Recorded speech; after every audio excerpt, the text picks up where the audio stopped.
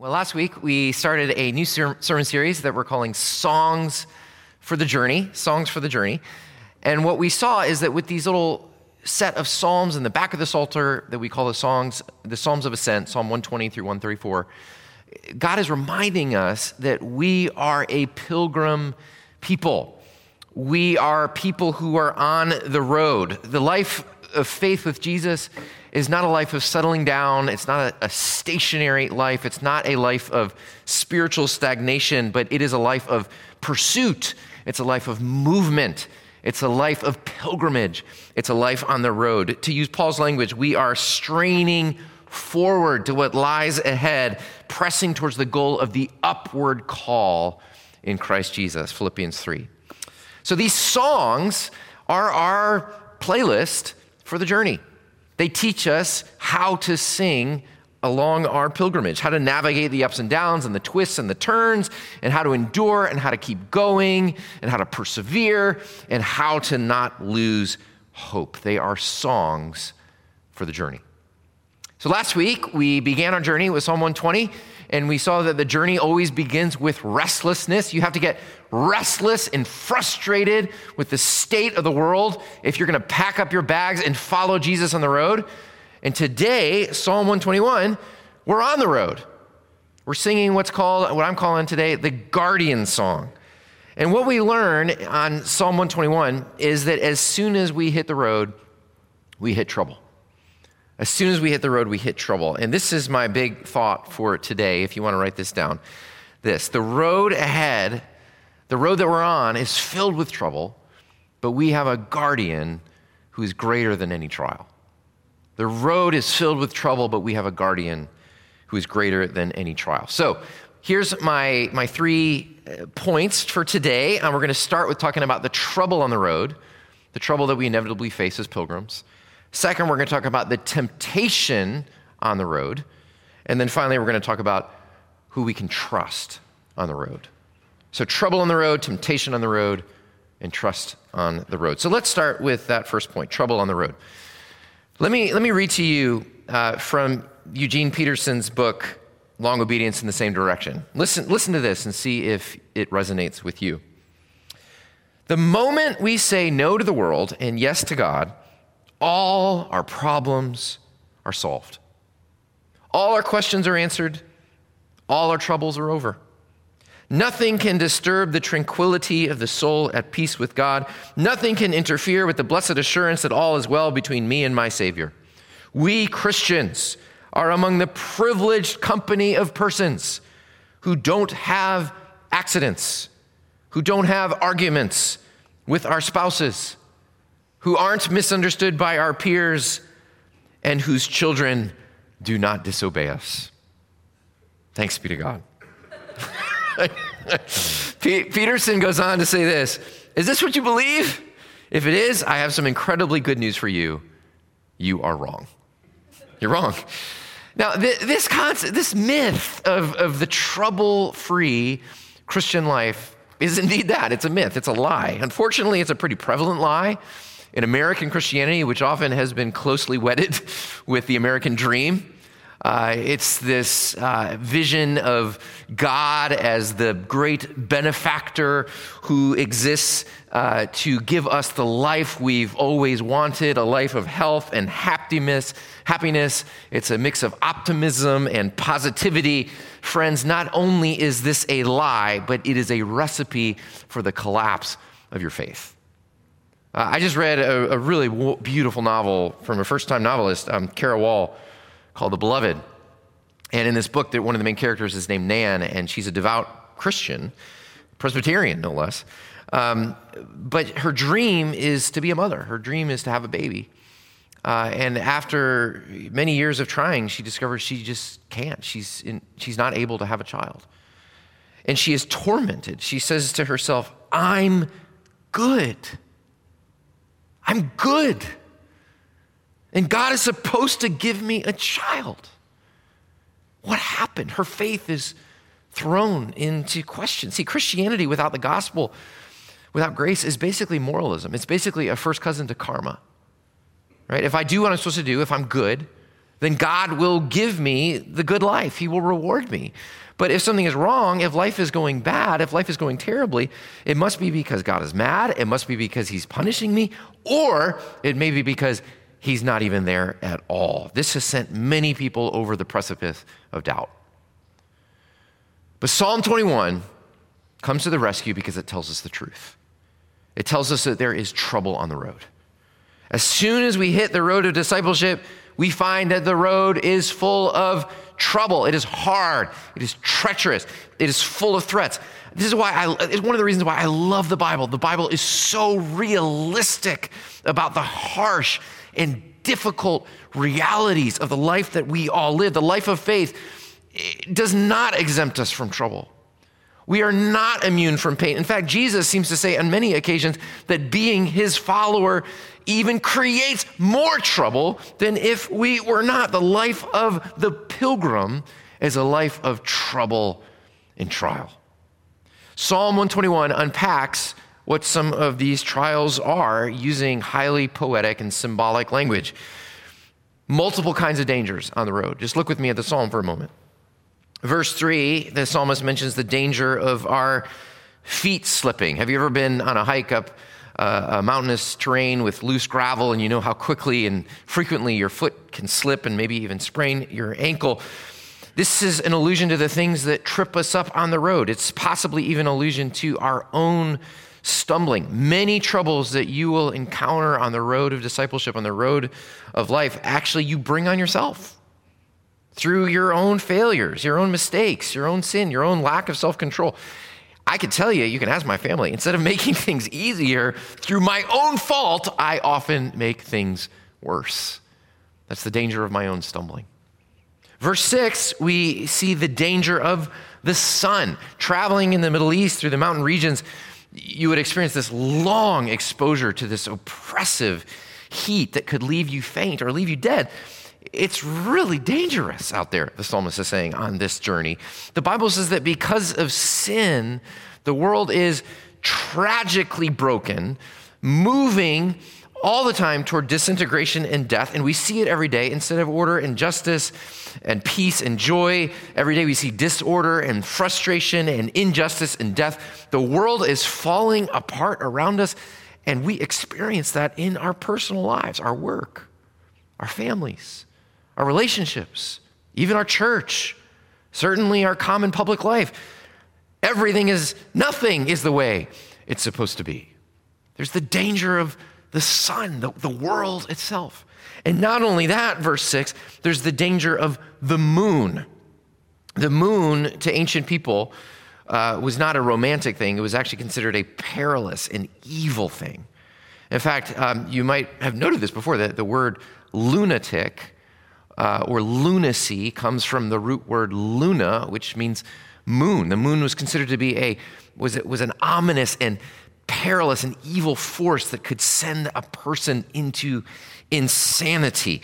And what the Bible teaches for us Christians, we can apply it this way, that the Bible says that there is actually a foe, a personal force of evil called the Satan, who seeks to undo us and destroy us and divide us. 1 Peter says this, your adversary, the devil, prowls around like a roaring lion, looking for someone to devour. So there's not just the evil of the light, but the evil of the dark. And so there you go. That's our reality. Martin Luther often said we have three terrible enemies: the world, the flesh, and the devil. And all three are conspiring to destroy us. There's this destructive heat of the broken world.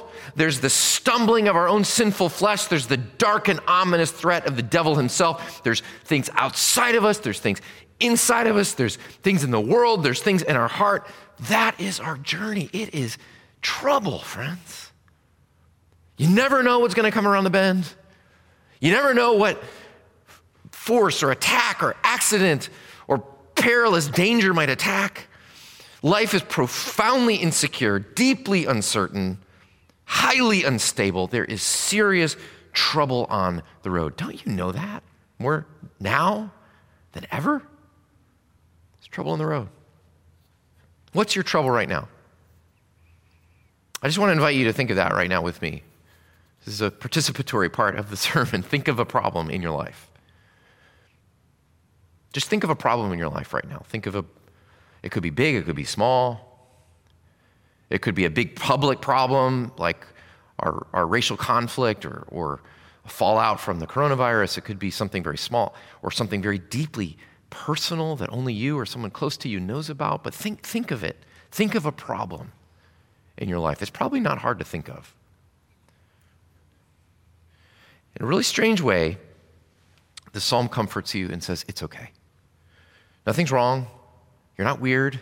You're not cursed. You're not lost. God's not mad at you. God hasn't turned his back on you. This is what a faithful pilgrim can expect on the road. Trouble. And the big trouble is, not the trouble itself, but what you do with it. And that leads us to our second point. Because there's not just trouble on the road, there's temptation on the road. When we're in trouble, what do? We want to ask for help. And you see verse 1, the psalmist says this, I lift my eyes up to the hill. Where does my help come from? Now imagine this with me. On a journey to the mountain of Jerusalem, the pilgrim would have to travel through mountainous and hilly regions.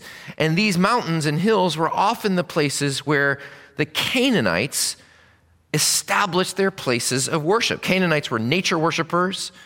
They build their temples and shrines in the hills, temples to Baal and Ashtoreth. And there up on the mountains, they would worship their gods and engage in sacrifice and cult prostitution. And anyone at any time could go up to these shrines and go up to these mountains in acts of worship that promised to help you and give you good luck and maybe protect you from evil. So you can imagine the temptation that a traveling Israelite would face along the road. Just think, put yourself in his or her shoes, traveling along, feeling anxious, feeling afraid. And you've got these invitations up in the hills. Are you afraid of the sun's heat? Go up to the sun priest and pay for protection against the sun god. Are you afraid of the evil power of the moon? Go to the lunar priestess and buy an amulet that you can wear around your neck. Are you afraid of stumbling and falling? Go to the shrine and learn the spell that wards off trouble. So you see, when the psalmist asks, where does my help come from? He's saying, should I look to the hills? Should I look to Baal? Should I look to Ashtoreth? Should I look to the sun priest or the lunar priestess? In contrast to the God of Israel, who is invisible and kind of hard to get your arms around, these gods in the hills are real, they're present, they're concrete, accessible. They seem so seemingly helpful. But the psalmist says, it's always a lie. It's always a disappointment. The gods in the hills will always leave you vulnerable. They will always leave you in ruins. So friends, here's my question to you. What and who do you turn to when you are in trouble? Who do you turn to for help? Here is the truth, that we all have gods in the hills that we run to. We all have our gods in the hills. For us modern Americans, we're not tempted by Baal and Ashtoreth. But make no mistake, friends, we have plenty of gods. We have plenty of false gods that we turn to for help. What are yours? A big one for us Americans is money. A big one for many of us. Money promises security, promises protection. It promises the control over our environment that we want. If I have enough, I can believe that my trouble will actually go away. For many of us, our gods are work. When we're in trouble, many of us just work harder. Go after the problem, attack it with all of our might. I could just work my way out of trouble.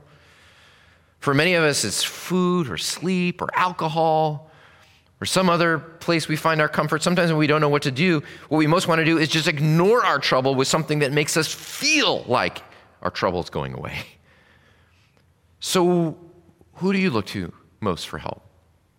What gives you a sense of security when you feel insecure? What gives you the greatest comfort when you feel alone? What gives you the greatest assurance when you are afraid? What are the gods in your hills that you run to for help? I'll just be honest with you about myself. For me, when I face trouble or a problem on the road, my first reaction, I feel kind of embarrassed telling you this, my first reaction, more than prayer, more than crying out to God for help, is to work really hard to attack it with my own ingenuity and capacity to solve the problem. And so this is what I do. I work really, really hard. I throw all of my energy, all my capacity. I attack it with all my might. And what inevitably happens is that I can't actually solve the problem. And so then what I do, then I despair. Then I go to my comfortable place of depression. I take a nap in my bed, or I find out what movie I can watch on Netflix. It's a classic fight or flight syndrome that all of us tend towards when we face trouble, fight or flight. For me, for gifted people like me, I can do both simultaneously. The psalmist says, the gods of the hills cannot protect you. Because at the root, all of our gods are basically a dependence on self. We want to believe we're self-reliant. We want to believe that any problem we face, we can beat on our own. We don't want to be one of those people. We don't want to be a burden to other people. We want to believe that we can do it, but it's a lie. We are strong, but we're not strong enough. We are smart, but we're not smart enough. We are rich, but we're not rich enough. The world, the flesh, the devil, our enemies are so numerous and so terrible that there is trouble that you cannot solve on your own. And no God you look to, money, power, control, work, anything in creation can possibly come to your aid. It will leave you vulnerable. It will leave you ruined. Don't look to the hills. So who do we look to for help? Who do we trust on the road? That's our final point, trust on the road. And the pilgrim preaches to us. The pilgrim considers the mountain, but he checks himself. He says, I won't look to the mountains. I look to the one who made the mountains. I won't look to creation. I will look to the creator of heaven and earth, the Lord, the God of Israel, the God of our Lord Jesus Christ. He alone is our protector. He alone is our help. The word that this pilgrim uses for God over and over again is the Hebrew word shamar, which sometimes is translated guardian, which sometimes is translated keeper. He uses it 6 times in 8 verses. God is your keeper. God is your guardian. He's your protector from stumbling. He never sleeps. He's your keeper from the perilous sun. He is your shade. He's the guardian from the evil of the night. He is your protector. From every trouble, from night to day, from known to unknown, from troubles within to troubles without, God is our guardian from the totality of trouble that threatens to destroy us. He alone can give you rest. Apparently, Alexander the Great was a champion sleeper. He could sleep anywhere, in any condition. He could go into deep, deep REM sleep. And this was a great mystery to many people. How? Here is a man with so many troubles, so many enemies, so many threats, so many anxieties, so many people who wanted him dead. How is he able to sleep so well? And on one occasion, someone asked Alexander the Great, how can you do this, man? And he simply said this, Parmenio, my chief bodyguard, the strongest and mightiest of all his guards, of all his soldiers, Parmenio would stand over Alexander as he slept. He did not slumber. He did not sleep. So Alexander could deeply sleep himself. Friends, how much more can we rest and sleep secure, knowing that the one who stands over us is the maker of heaven and earth? He will not let anything harm or destroy you. He is your guardian. He is your keeper. This word keeper is the same word, shamar. It's the same word that Cain used when God came to him after he murdered his brother Abel. And you remember what Cain said? Am I my brother's keeper? Am I my brother's guardian? He denied responsibility for his own blood. And friends, that may have happened to you. Someone who was tasked to be your keeper may have failed you and abandoned you. But God will never abandon you. He never denies responsibility for you. He is faithful.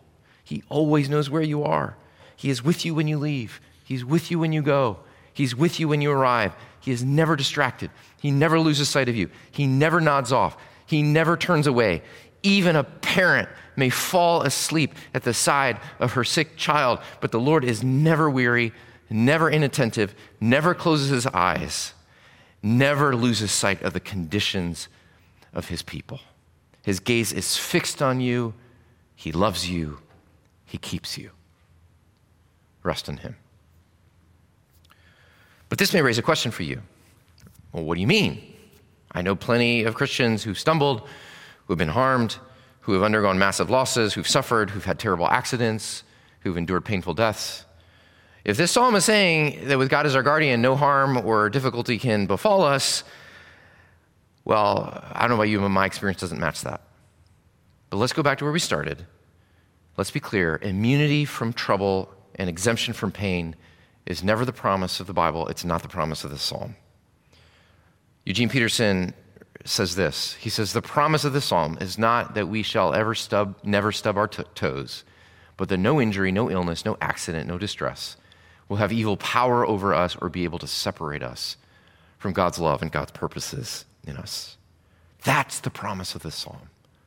Not that we won't stumble, or not that we won't have heat, or not that the dark evil of the night won't affect us. The promise of the psalm is that God's constant faithfulness is certain in an uncertain world. It means that even if you stumble, even if you get sun-scorched, even if sorrows like sea billows roll, no matter what you might lose, no matter what you might face, God is faithful from everything that could truly destroy you, from everything that could dislodge you from God's love or God's good purposes for you, from everything that could send you on the path to destruction. God protects you. God upholds you.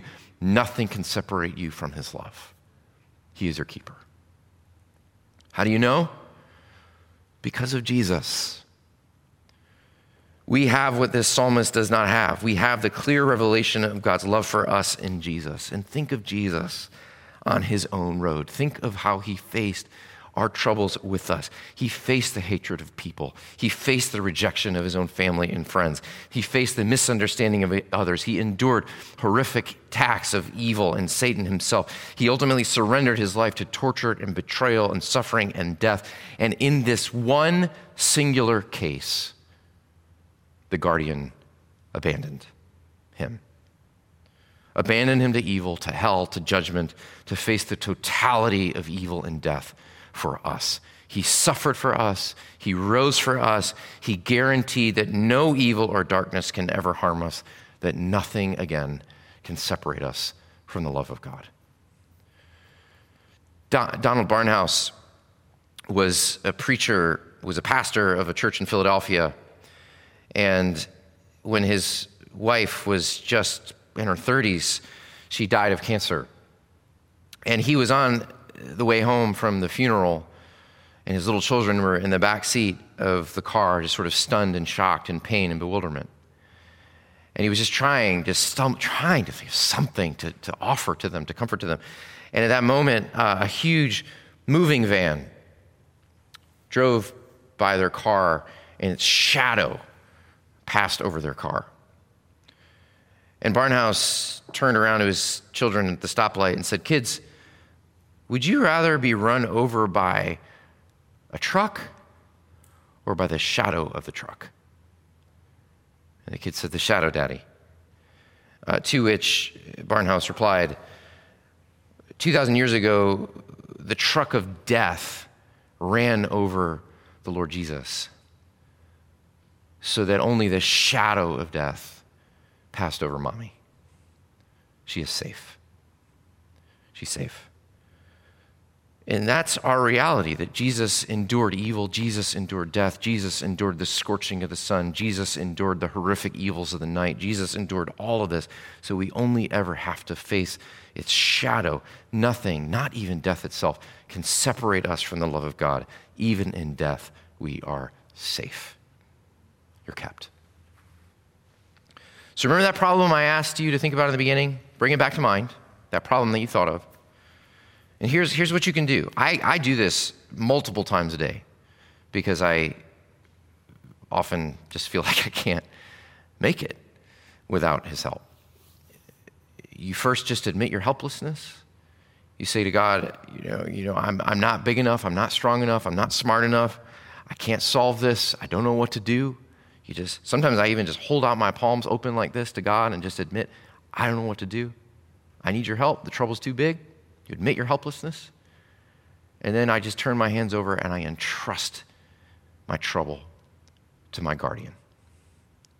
I entrust my trouble to the keeper. And that may be the hardest thing for you, because honestly, sometimes we wonder, why would God even care about this? I mean, God's running the universe. Why would he care about my little trial, my little trouble? It's sort of like asking, an expert surgeon to put Neosporin on my paper cut. Does he really care about my little soap opera life? But this is the promise, that the one who made the mountains made you. The one who keeps the mountains, keeps the sparrows, keeps you. That there is no problem in your life so big, so small, that he will not be deeply interested in and will not weave into his great and good purposes for your life. That is his promise, sealed for you in Jesus. You are safe in him. So friends, here's the message of Psalm 121. The journey ahead is hard and full of trouble. This is what you can expect as a pilgrim. You will face hardships and headaches, trials and temptations. You will experience the scorching of midday and the evils of the night. You will have a broken heart. You will have a broken body. And in the end, your body will expire of its breath and it will be put into the cold ground. But here's the promise. You are kept. You're safe. You were never promised a comfortable life. You were promised a protected life. You are not promised a well-cushioned life. You are promised a well-guarded life. And this is what you've been given in Jesus. You are preserved by God, known by God, ruled by God, loved by God, accompanied by God. No matter what happens, no matter what doubts you face, no matter what accidents you experience, no matter what horrors you feel, no matter what comes, no matter what sorrows endure, the Lord is your keeper, the Lord is your guardian. You are kept in his love. We're about to sing this. And though this world with devils filled should threaten to undo us, we will not fear, for God hath willed his truth to triumph through us. The prince of darkness, grim. We tremble not for him. His rage we can endure, for lo, his doom is sure. One little word will fell him. Let's pray. Lord, we thank you for Jesus. We thank you that he endured all of the worst suffering, all of the worst stumbling, all of the worst scorching, all of the worst darkness and evil, that he endured all of it on his pilgrimage to Jerusalem, so that on our pilgrimage, we can be kept safe. We pray that for our trials and troubles that we face together this week, that you would give us faith to know that you are our keeper, our guard, that you look on us with love, that you never slumber, and that you never sleep. We pray this in Jesus' name. Amen.